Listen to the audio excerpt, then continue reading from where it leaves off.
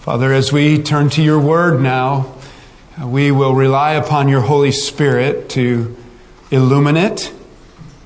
We will expect that the innate power in it will challenge us.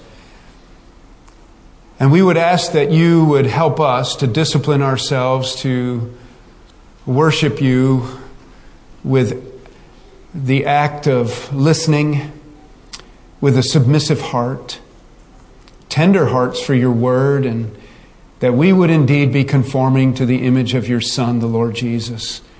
It's what we want, Lord. Our spirits are willing, but our flesh is weak. And so strengthen us in this journey, Lord. Strengthen us as a church. Strengthen us as families. Help us as individuals to be growing disciples, we pray, through the ministry of your word. In Jesus' name, amen. I wonder if you ever heard the story about the young guy who was a bachelor, and he was really ready to have a wife. He had a problem, though. Every girl that he dated and brought home, his mother couldn't stand her. And he was just really having a problem. And he brings some really great young ladies home, introduce them to his mom, really think and be optimistic that this is a relationship that could really have a future. And his mother was just unmercifully critical. So he was at his wit's end. He didn't know what to do about it. And he was talking to one of his buddies one day about this. And his friend offered him some advice. And he said, it occurs to me, he said, that maybe what you need to do is you need to find someone who's just like your mother. And so he thought that was a pretty good idea. And so it was a while till he dated. And he finally found a girl. It was amazing. It was amazing. She looked like his mother. She walked like his mother. She talked like his mother. She had the same kind of laugh as his mother. She thought just like his mother thought. It was just great. And so he took her home. And the next time he saw his buddy said to him, "So how did it go?" He said, "Oh man," he said, "that was good advice." He said, "My mom loved her." He said, "But there's one problem. My dad couldn't stand her."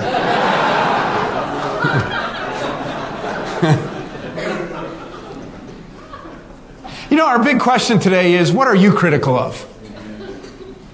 Maybe even a little more narrowed down in focus. Of whom are you critical? You know how it is, don't you? That little wheels that turn inside, and we're watching and we're observing, and it happens a lot in the church. I wonder why that guy's doing that. Well, I wouldn't do that if I were them. And we have this little issue with criticism, don't we? In fact, it's probably more than a little issue. It's a big enough issue, this idea of criticism or being judgmental, that our Lord turns to this topic in His Sermon on the Mount. Let's turn there. It's Matthew chapter 7, please. It's verses 1 through 5. And I want us to spend a few minutes just studying God's Word and taking in our Lord's message to the crowds that day, chiseled in the stone of Scripture for us, just as relevant today as the day as it was spoken. And let's read our text. It's Matthew chapter 7. It begins with verse 1. We're moving into a new chapter. "Judge not, that you be not judged. For with the judgment you pronounce, you will be judged. And with the measure you use, it will be measured to you. Why do you see the speck that is in your brother's eye, but do not notice the log that is in your own eye?" Now, I'm reading the English Standard Version, the ESV. You might have sliver, you might have the word plank, but notice the idea of the word picture here of something little and something big in the eyes. "Why do you see the speck," verse 3 again, "that is in your brother's eye, but you do not notice the log that is in your own eye? Or how can you say to your brother, 'Let me take the speck out of your eye,' when there's a log in your own eye? You hypocrite! First, take the log out of your own eye, and then you will see clearly to take the speck out of your brother's eye." Interesting teaching from our Lord Jesus. I wonder if there's a word that you notice that we have encountered already in this great Sermon on the Mount. One of the themes of the Sermon on the Mount is our Lord dealing with what? Hypocrisy. You've noticed that.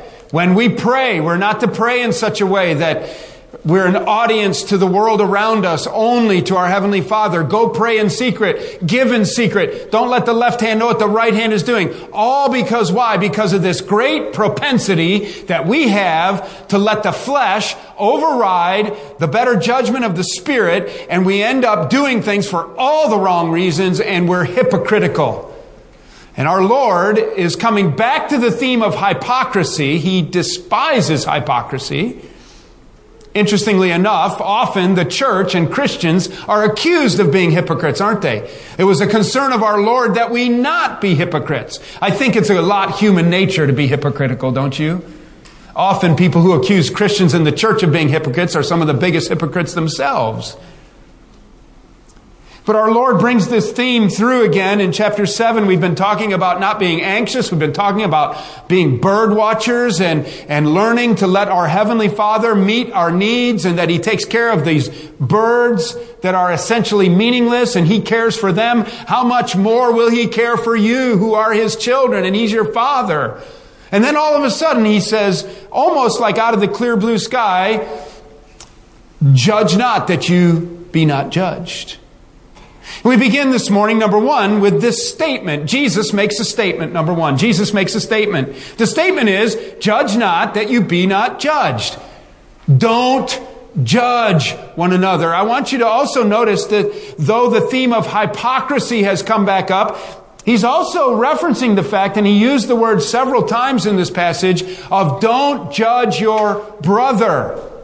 So He's particularly talking about His people. He's talking about relationships in the body of Christ, or the children of God, that we are to guard against looking at other people and being critical or being judgmental. There is within us, would you agree, a fleshly bent to want to criticize others. And I think along with that fleshly bent is a little voice on the inside that when we notice what other people are doing without our approval, I see that Kevin Tucker wore his blue jeans with the hole in the knee today. I don't understand that. Doesn't he know how to dress for church? We just have this bent, don't we? And it's like, you better watch your judgment, because that's how you're going to be judged. And in fact, this is such an important point that you'll notice in the epistles it comes back up again, none more clearly than in James chapter 4. And let's turn there quickly. James chapter 4. And it is interesting to hear our Lord's teaching and to see how the teaching of Christ resurfaces in the writings of the apostles and the disciples. And interestingly enough, it makes sense, doesn't it? If you hung out with Jesus 3 years and then the Holy Spirit begins to move in you and you're writing Scripture, of course, with your personality and with your mindset, and the Holy Spirit brings the human vessel in with the leading of the Holy Spirit under the inspiration of the Holy Spirit, and Scripture is written down, some of these themes are repeated. And these were repeated themes in the teaching ministry of our Lord Jesus as well. And it comes through in the writing of the epistles. And in James chapter 4, notice what he says here. Do not speak evil against one another, brothers. The one who speaks against a brother or judges his brother speaks evil against the law and judges the law. It's like, who do you think you are? Are you the law? Are you the standard? You're the one that's the plumb bob? You're the one that's telling everybody, that's crooked, what straight looks like, and so forth. He said, the one who speaks against a brother or judges his brother speaks evil against the law and judges the law. But if you judge the law, you are not a doer of the law, but a judge. Verse 12, there is only one lawgiver and judge, he who is able to save and to destroy. But who are you to judge your neighbor? You can go back to Matthew 7, but you could kind of paraphrase that passage. It's kind of like this. You need to stop judging because you're not God. And you're not the law. And you need to be worried about keeping the law yourself, God's law. And you need to be concerned about the fact that God is your judge, and your job isn't to judge everybody around you. So here's the statement. Number one, Jesus makes the statement, don't judge. And I want to make clear, though, as he makes the statement, that you don't think that this overrides other teachings of Scripture that calls for spiritual discernment. Now we've got a tension in the Christian life. You ever notice how the Christian life's full of tension? All kinds of things that come into play. Well, should I do this or should I do this? And you better have the Word of God, the leading of the Holy Spirit, and just a confidence in walking with the Lord to do His will. What do I mean by this? Well, we have numerous examples in Scripture, even in the context where we are today, that we are to judge. For example, you're back in Matthew chapter 7. Look at the very next verse. It's a puzzling verse. It probably does fit with the first 5 verses. Do not give dogs what is holy, and do not throw your pearls before pigs, lest they trample them underfoot and turn to attack you. It's kind of like a proverb. And it talks about dogs and hogs and things that are precious. Now, you have to decide who's a dog and who's a hog. That's judging, isn't it? That's judging. Look what it says in verse 15. Beware of false prophets who come to you in sheep's clothing, but inwardly are ravenous wolves. You will recognize them by their fruits. Are grapes gathered from thorn bushes and figs from thistles? So forth and so on. You'll recognize them by their fruits. That's judging, isn't it? So we have to have some level of discernment. So what Jesus is teaching here, I think, is in the context of His teaching of the Sermon on the Mount, is first and foremost, I think, addressed to the Pharisees. Remember, as we have this great crowd of people gathered around Jesus in the sermon, it's like these lurking coyotes in the shadows are the Pharisees, watching and listening and criticizing. And one of the things that Jesus does throughout His teaching ministry is He pokes the Pharisees in the eye over and over again. And so He's there teaching, and He can see them, and He can see them watching the crowd and people who are listening to Him and want to obey Him and want to walk with Him. And the Pharisees are thinking to themselves, we're so glad we're not like these people. And so Jesus can't just moves to the direction of judge not lest you be judged. And He makes this statement. And so first and foremost in the context, I think He's speaking to the Pharisees. These people who made their bread and butter by criticizing other people and elevating themselves. And after all, I think when we apply this passage to ourselves, don't we think when we're judging others like the blue jeans with the hole in the knee? Like the way somebody else's kids are acting today. Like the way that lady is dressed today. The kind of home that they live in. I'll bet they've run up their credit card debt. It's none of your business. And what's happening to us as we make these judgments is the little voice inside is saying, and I would never do that. And pride wells up, and self-righteousness, and now we are kissing cousins to the Pharisees. And so our Lord makes this statement that is so powerful. I do think before we move off it, though, let me just give you 2 out of what could be 200 biblical examples of appropriate discernment and judgment calls. Appropriate discernment and judgment that is biblical, okay? Biblical examples of discernment and appropriate judgment. We have it throughout the Scripture, as we just saw in Matthew 7. But in our New Testament, let's look at just 2 illustrations quickly, and I think you'll find it helpful to just kind of think this through as you ponder it on your commute later this week. 1 Corinthians chapter 5, okay? 1 Corinthians chapter 5. And you know when we turn to the book of 1 Corinthians, the author is the Apostle Paul. We know that a church has been started there. We know that they've had multiple teachers and pastors, Apollos and Cephas, Peter, Paul has taught. And there's schism in the body. We know that the church at Corinth is a mess. If you want an example of a messed up church, it's the church at Corinth. Now you have to remember though, they haven't been under this New Testament teaching for all that long. Christ hasn't been risen from the grave and ascended into heaven, and the Holy Spirit down at Pentecost and the church planting movement started all that many months or years at this point. And so they have growing pains. And they've had different teachers and different pastors. And now they have a problem in the church. And the Apostle Paul hears about the problems. And he writes the letter of 1 Corinthians, where he answers questions that we don't have the question. We have all the answers. And in chapter 5, we have this most interesting situation where a man is living with his father's wife. Look what it says in 1 Corinthians chapter 5. It is actually reported that there is sexual immorality among you, and of a kind that is not tolerated even among the pagans, for a man has his father's wife. So the point that Paul's making, he's reminding them that in Corinth, which was a sex-soaked city, that even in that culture, it was unacceptable among those pagans for a guy to move in on his father's wife, no doubt his stepmother, not his biological mother. This guy's dad has evidently remarried, and the adult son has moved in on this situation.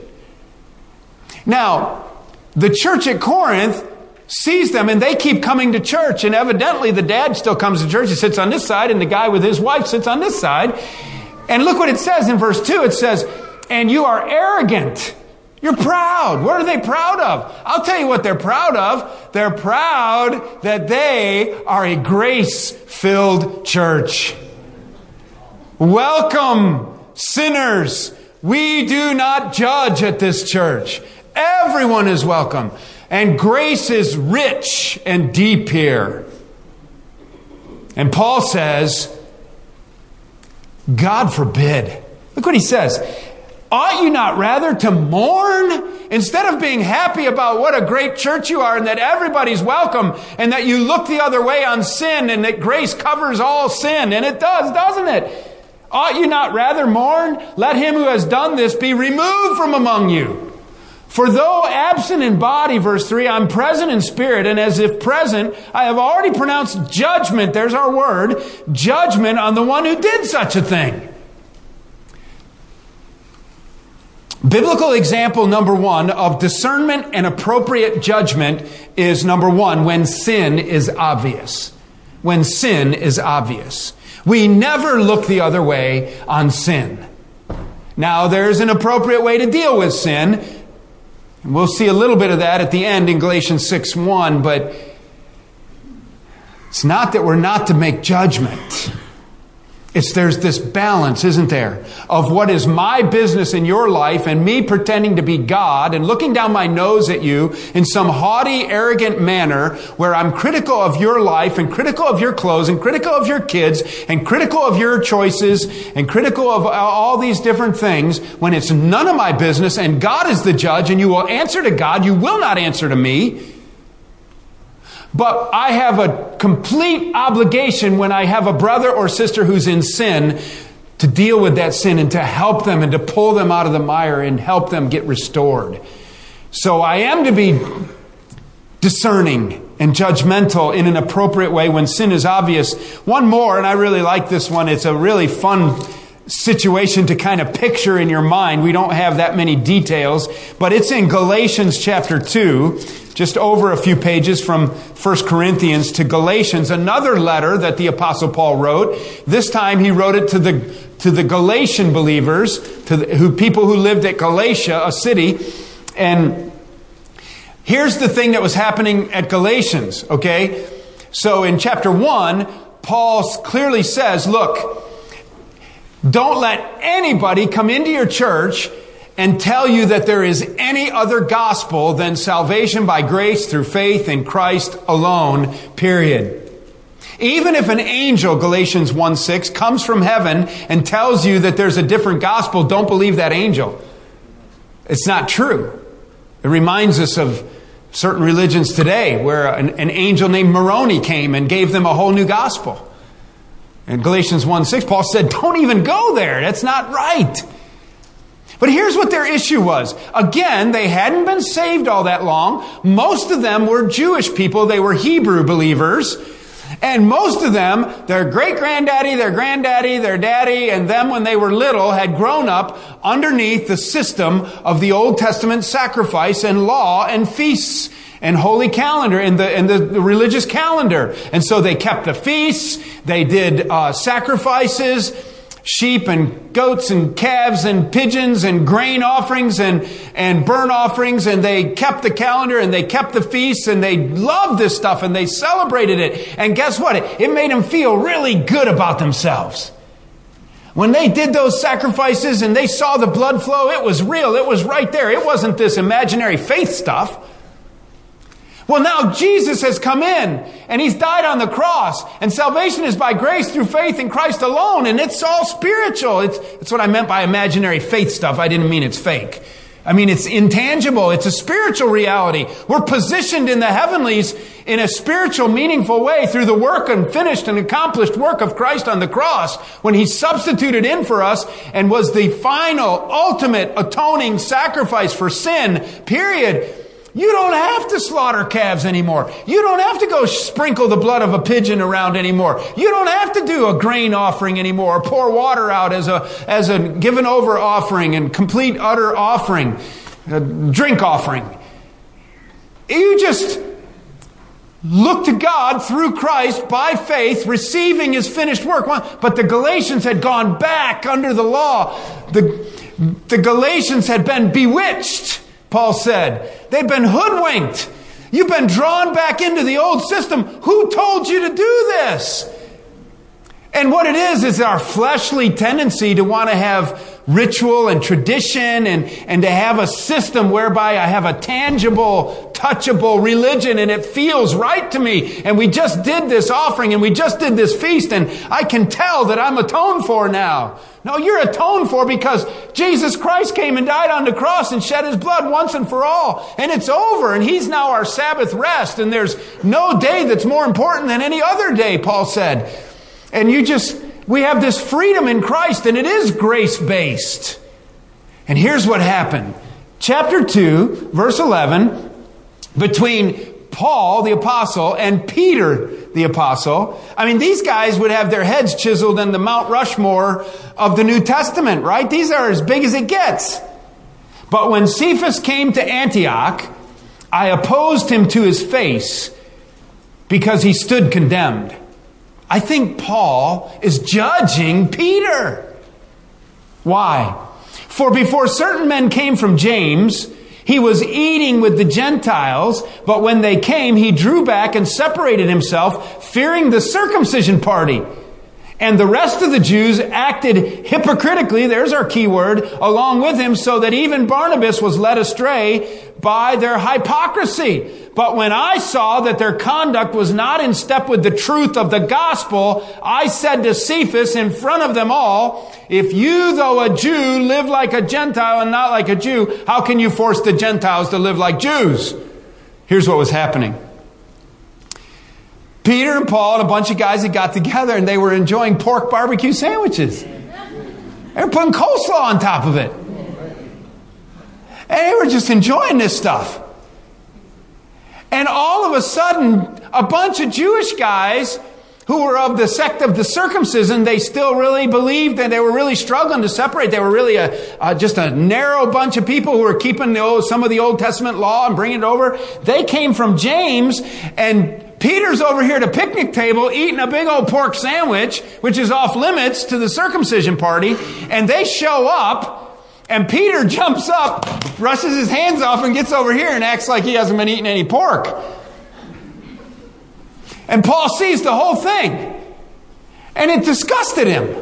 It's like, Peter, what are you doing? You're confusing everybody here, dancing this jig around all this stuff. And so in front of everybody, the Apostle Paul straightens out Peter. He said, if you're going to act like a Jew, you can't have the Gentiles, and you can't have it both ways, and you're teaching them to do this and do that, and it's going back and forth, and you're a mess. And you're a hypocrite, Paul said. And he's judging him. Why? Here's the key word. Look what it says. Verse 14, but when I saw that their conduct was not in step with the truth of the gospel, I got after them. Second of probably 20 illustrations we could bring out of the New Testament, and our final illustration, and we must move on. Second biblical example of how discernment and appropriate judgment looks in the body of Christ. Number one, in the Corinthian church, when sin is obvious. Number two, when the gospel is being compromised. When the gospel is compromised, then you wail away with a ball bat. And that's not what Jesus is talking about. Jesus is talking about a self-righteous spirit. Let's go back to Matthew 7 and let's finish up our message here and receive from our Lord the teaching. So the first thing Jesus does is he makes a statement, that is, judge not. And by the way, isn't that like the most misquoted, misused, but most often quoted verse of people who don't know beans from buckshot about the Bible or Jesus or church? Judge not, lest you be judged. Or well, then they mix it up. Judge, you can't judge me. The Bible says not to judge. Yeah, but you don't understand what you're talking about. And what they mean is, you have no business telling me about my sin. And now, we do have to be careful that we're not guilty of the rest of the passage because it is based on a hypocritical standard. The second thing Jesus does is sets a standard. Number two, Jesus sets a standard. First of all, he makes a statement, then he sets a standard, and the standard is the boomerang effect. It's the boomerang effect. Look what he says, verse 2. For with the judgment you pronounce, you will be judged. And with the measure you use, it will be measured to you. Interesting, isn't it? So there is a spiritual principle that God keeps track of us, and he watches us, and the way I judge other people is how judgment's going to work out in my life. In a lot of different forms. That's interesting. Let's get a biblical illustration of this. Let's go to the Old Testament, to 2 Samuel chapter 14. This is a great story. It's an easy story to follow and understand, and I think you'll see a little bit more what I'm talking about. You could ask yourself this question. Would I really want God to judge me based upon the same way I judge others? No, we got to deal with God and it's all grace. Right? But I don't like the way those people are doing and they should change. And we're kind of harsh. We have a harshness in our criticism sometimes, don't we? Did you ever notice how sometimes the things you're most critical of are things that you're very guilty of yourself? Or things that you're guilty of that other people have things that you are critical of and judgmental of that other people have lived out or acted out are things that you're guilty of imagining out. I would never do that. Yeah, but there's a part of your flesh that longs to do that. You just haven't acted upon it. And there's a duplicity in us, isn't there? How does this standard work? How does the boomerang effect work? This idea that the way I judge other people is the way I will be judged. Notice in this story, this is chapter 12. It's right after the story of in the life of King David, where he was supposed to be off to war in the spring, but instead he was taking a nap up in his room. He sent everybody else off to war. He wakes up from his nap. He takes a walk out onto the balcony, looks over his city, glances down in his neighbor's backyard, and there's Bathsheba, this beautiful woman, and then unfolds. The dominoes fall, and he invites her up, and he has this affair that is so infamous. And then she's with child, and then he murders her husband, Uriah, and so forth and so on. And this opened up a window of time in David's life for about a year where he was not walking with God. And he was hard of heart. Okay? And if you want to read, remember that Psalm 51 is David's cry of repentance. If you want to read what David felt like after he came out of this sinful season in his life, read Psalm 51. Well, what happened one day during the middle of all this? The Lord sent Nathan to David. Nathan was a prophet, chapter 12, 2 Samuel, verse 1. And he came to him and he said to him, there were two men in a certain city. The one was rich and the other poor. Nathan the prophet is going to tell King David a little story about these two men in a city.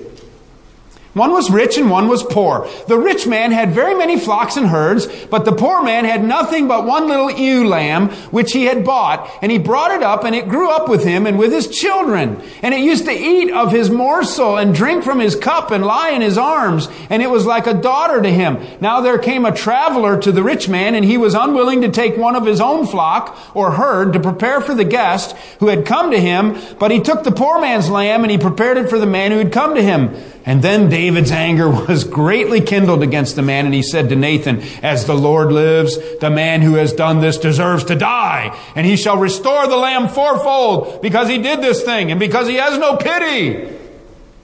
And Nathan goes, "Gotcha." You know the story. There's this guy, he's poor. And one day he has this little ewe, and he feeds it, and he holds it, and his kids love it, and they have it up in their bed, and it has its own chair at the table, and they feed it food scraps, and this little lamb follows it, cuddly. It's just the sweetest little lamb, and they love it, and it cuddles up, and he eats with them, sleeps with them, and it's just their precious pet. Like one of those worthless poodles. It's just dear to us. And then there's a neighbor that's got all kinds of sheep. He's a big rancher. And then a guy comes to visit, and he has to fix a meal for him.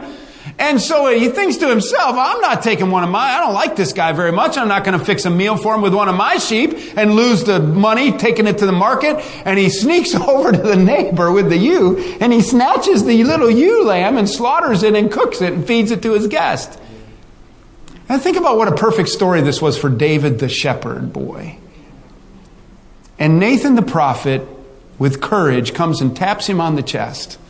Says, "Let me tell you a story." And David says, "Kill the guy." So what was his judgment?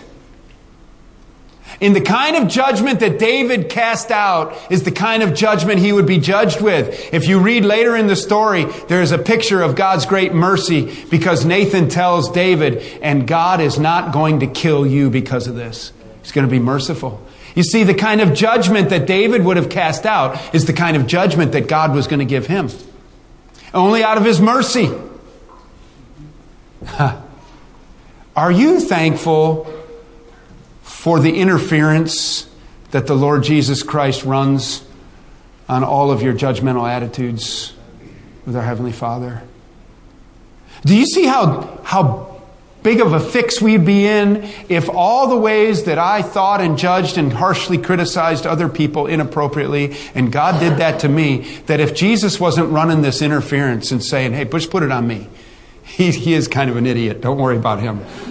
But he's one of mine. He's one of mine. And one day, the sanctification will be complete. Just put it all on my account." Do you have the righteousness of Christ? Are you robed in His righteousness? Are you born again? Have you been to the cross to admit your sin, to receive salvation in Christ alone, so that you are one of His, and now that interference is being run so that He can show mercy and grace to us? Amen? Wow. Otherwise, our judgment would be the way we judge others. Exactly the way David spelled it out there. "I'll tell you what you do with that guy, you kill him." Well, then kill you, buddy. Because you're worse than that guy. Because you went to your neighbor and you took his wife. And then you took him home from the battlefield and you put a note in his hand, and he went to his commander, and you told his commander to run him up against the wall of the city and where the battle is the fiercest, and then sneak out of everybody out of there and leave him there, and they drop rocks on him and killed him. And you're a dirtbag, David. You are a dirtbag. And you deserve to die for this. That's how the judgment works. That's what he's talking about.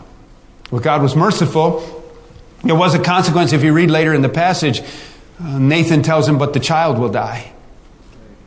But the child will die. Well, then back in Matthew 7, and let's finish up. Jesus, number 3, talks about splinters. Jesus speaks of splinters. Okay, so he makes a statement, he sets a standard, and then he speaks of splinters. What's this splinters all about? Well, it totally fits the passage. This is what the verses 1 and 2 are built upon verses 3, 4, and 5. Okay? This hypocrisy and this attitude that we have of judgment. Notice number 1 in verse 3 that we have this problem with magnification. We have a problem with magnification when it's your sin. Okay, so here's a word picture. It's hyperbole. It's nonsense. Why do you see the speck? And the word for speck isn't sawdust, it's sliver. So it's not that it's not serious. You get a sliver in your eye or a twig in your eye, even sawdust in your eye will drive you crazy. Why do you see the speck that's in your brother's eye, but you do not notice the log? The idea there is for a main beam, like the carrying beam of a house, a joist, a truss, a main big old timber. The idea is translated in ESV log. So you got the cartoon picture in your mind? Guy's got a big old hunk of firewood sticking out the side of his eye. All right? And he's walking around with this big old log sticking out of his eye. But all of a sudden, he can look and you got a splinter in your eye, buddy. And there's the magnification. Your faults and the things that I don't like about you, when I'm a hypocrite and when I am pride-based and when I'm not humble, I can magnify your sin to the degree that I can make your splinter a bigger deal than my log. Isn't that interesting? Magnification, a fleshly tendency to view others as a greater issue, others' problems as a greater issue than my own problems. We do this in our marriages a little bit, don't we? And I don't know which way it works for you, and it probably works both ways. Sometimes the husband has a log in his eye and the wife has a splinter, and the husband's always working on the wife's splinter, and he's got this huge log sticking out of the side of his face, and he needs to just be quiet. But he's got this huge issue with his wife's splinter, or the other way around. Sometimes it's hard, isn't it, to listen humbly and quietly. But this problem of magnification, did you see them? It's so obvious. He goes on in verse 4 to talk about rationalization. Or how can you say to your brother, let me take that speck out of your eye when there is the log in your own eye? Here's his point. You're walking around with this big old log hanging out of your head, and you want to go up and you want to try to get going and working on this splinter. How can you do that? What is wrong with you? How can you cannot see? It's because we rationalize, don't we? And we spiritualize our own problems.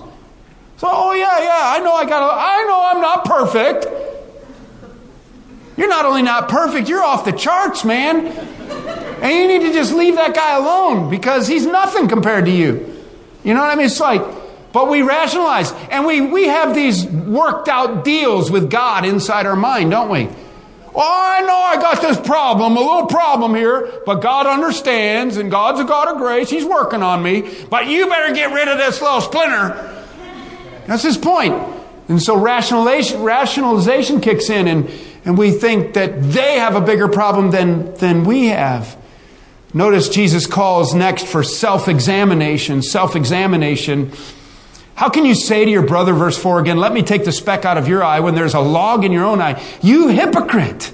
First take the log out of your own eye, and then you will see clearly to take the speck out of your brother's eye. It's not that we're not to take the sliver out of my buddy's eye. It's that I'm to make sure I got the log out of my eye first. That's self-examination, isn't it? Notice the end goal is spiritual restoration, then finally, spiritual restoration. And then you will see clearly to take the speck out of your brother's eye. Let's just close out with Galatians chapter 6, verse 1 and remind ourselves what this looks like. Galatians chapter 6, verse 1, and then we're done. Galatians 6:1, brothers, if anyone is caught in a transgression, you who are spiritual. Okay, that's judgment right there, right? You're going to go look in the mirror and say, voila, I am spiritual. I now have a responsibility to go restore this one. No, that would be haughty, wouldn't it? That would be haughty. But do you know that all of us have that responsibility, don't we? And you know, it doesn't come by looking in the mirror and thinking to myself, you're very spiritual today, my man. You need to go correct someone else's issues. No, you know what it is? I'll tell you when you know you're spiritual is when you're grieving. and your heart is broken, and you see what's going on with your beloved friend, and you think to yourself, they must be corrected. And then something comes up inside of you and says, you can't do that. You're a sinner. You're a dirtbag too. And then you say, but God, by your grace, that's all in the past. And you go to them with tears coming down your cheek, and you say to them, you need to be corrected. It's a judgment call, but it's not, I'm spiritual, you're not. It's getting rid of the log. Look what it is. Brothers, if anyone is caught in a transgression, you who are spiritual should restore him with a spirit of gentleness. Number one, it's to be done gently. Number two, it's to be done alertly. Keep watch on yourself, lest you too be tempted, that you don't sin just like they sin. Number three, it's to be done lovingly and willingly. Bear one another's burdens and so fulfill the law of Christ. That's the law of love, bearing one another's burdens out of love. Number four, it's to be done humbly. For if anyone thinks he's something, verse 3, when he's nothing, he deceives himself. When somebody thinks he's something when he's nothing is when you do look in the mirror and say, I'm really spiritual, I'm going to correct this problem. You're nothing. You're a fool. Let's get rid of the log so we can get help with the splinters. It's not very fun, is it? Admitting that you either log or have a splinter or something in between. And interesting enough, you can get one out and then you stick another one in, huh? So what do we take away today? First of all, I think one lesson from today's sermon is to mind your own stinking business. What do you think? Kevin, you wear your jeans anytime you want, buddy. It's none of my business. Of course, if that rip gets too much bigger and you start, then it's just not my business. What is my business and what isn't my business? You see? That's spiritual discernment, isn't it? And it's not a sin issue. And it's your preferences, and the Bible doesn't speak directly to it. Just be quiet. Mind my own business. Number two, I must be growing spiritually so that I can exercise discernment. Right? By the way, do you realize how difficult it is and why novices are not called to be elders? Because the elders have to all the time make these judgment calls. That person's got a problem and we have to talk to them. This person has something going on and we're not going to allow that to happen. It happens all the time. We don't know what to do, and we pray and we think and we talk together and we make sure that we're spiritual in a humble way. I think the third takeaway, not only are we growing in discernment, not only are we minding our own business, but I think we revel in grace today, don't we? Not the kind of grace that looks the other way when sin is present or the gospel's being disparaged. But recognize that it takes a whole lot of grace for the body to be unified, right? Just a lot of grace. It takes grace for me to look in the mirror and get rid of the log. It takes grace for me to hear my wife point out that I got a huge timber in my eye. And I don't want to hear it from her. It takes grace for me to listen to that. Or it takes grace for my wife to get the beam out of her eye and to come take a sliver out of my eye. Or for my brother in Christ to come to me and say, brother, you got an issue, man. We need to talk. It takes grace. It takes grace to restore then when there has been issues and things going on, right? And that's what the gospel is all about. And that's how the gospel changes everything. Amen? And it restores our soul. And it makes us whole. And it unifies the body. And the hypocrisy is gone. The spiritual discernment is present, but not a pious, hypocritical judgment. And so, Father, we need to learn this lesson and we need your help. Help us as we process it.